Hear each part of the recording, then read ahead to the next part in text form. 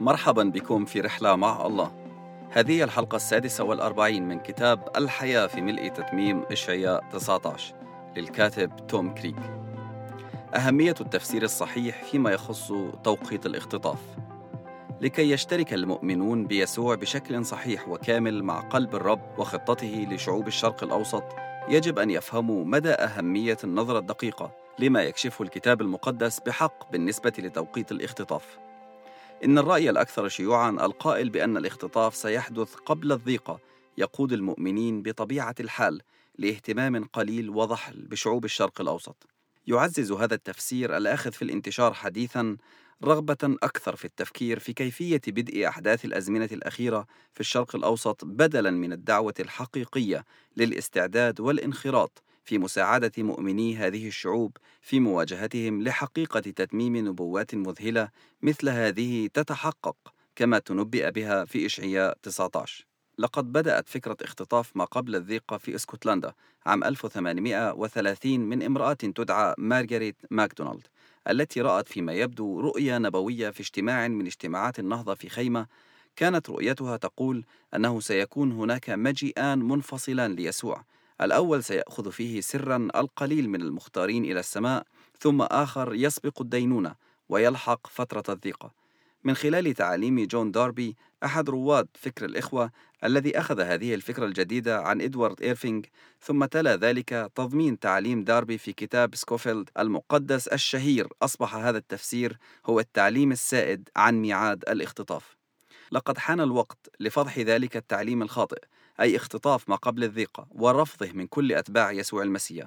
يجب أن يرفض هذا التعليم الشائع سريعا لافتقاره الأساس الكتابي، حتى يتمكن عدد أكبر من المؤمنين الأمميين غير اليهود من فهم الدعوة والدور الموكلين لهم من الرب في نهاية هذا الزمان لمساندة الشعب اليهودي في ساعة تجربتهم وضيقتهم الأخيرة.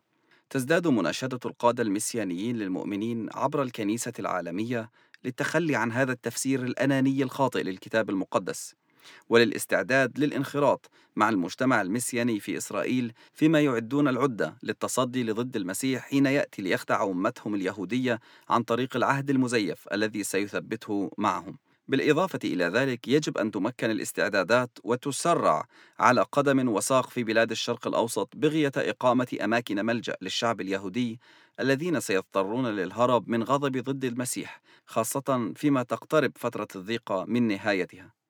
يقود تعليم اختطاف ما قبل الضيق المغلوط إلى عدم اكتراث الأمم وافتقارهم للعدة المطلوبة لتقديم العون للشعب اليهودي في وقت احتياجهم الشديد.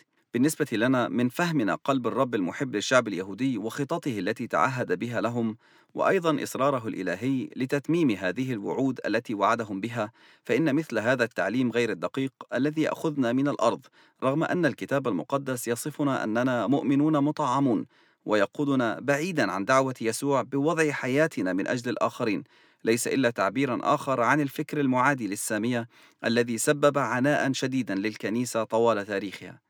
يجب أيضا أن تنكر الكنيسة تعليم اختطاف قبل الضيقة من أجل جسد المسيح ومن أجل نضوجها، لكي يدرك قديسو الرب كيف حتم الرب بحكمة أن تعد العروس لتملك وتحكم مع ابنه خلال فترة الضيقة الأخيرة تلك.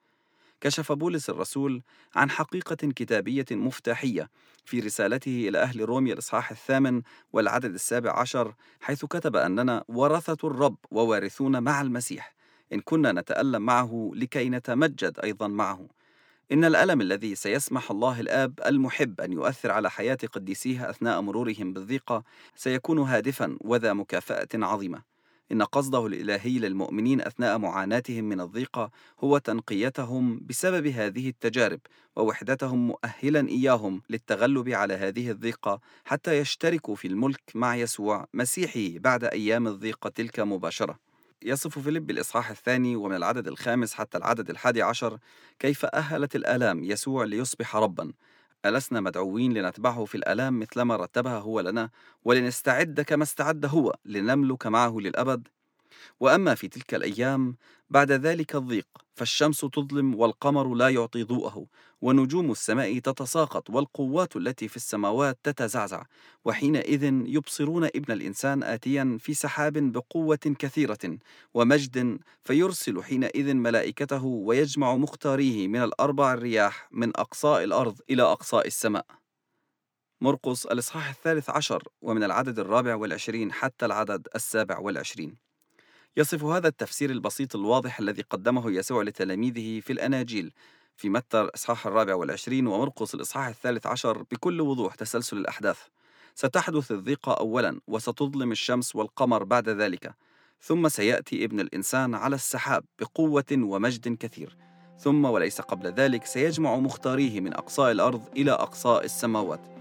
والآن بعد أن فهمنا هذا التسلسل واتفقنا على الفقرات الكتابية الخاصة بميعاد جمع القديسين أي الاختطاف، يمكننا أن نفهم كيف ينبغي أن نحيا في ضوء تتميم إشعياء 19.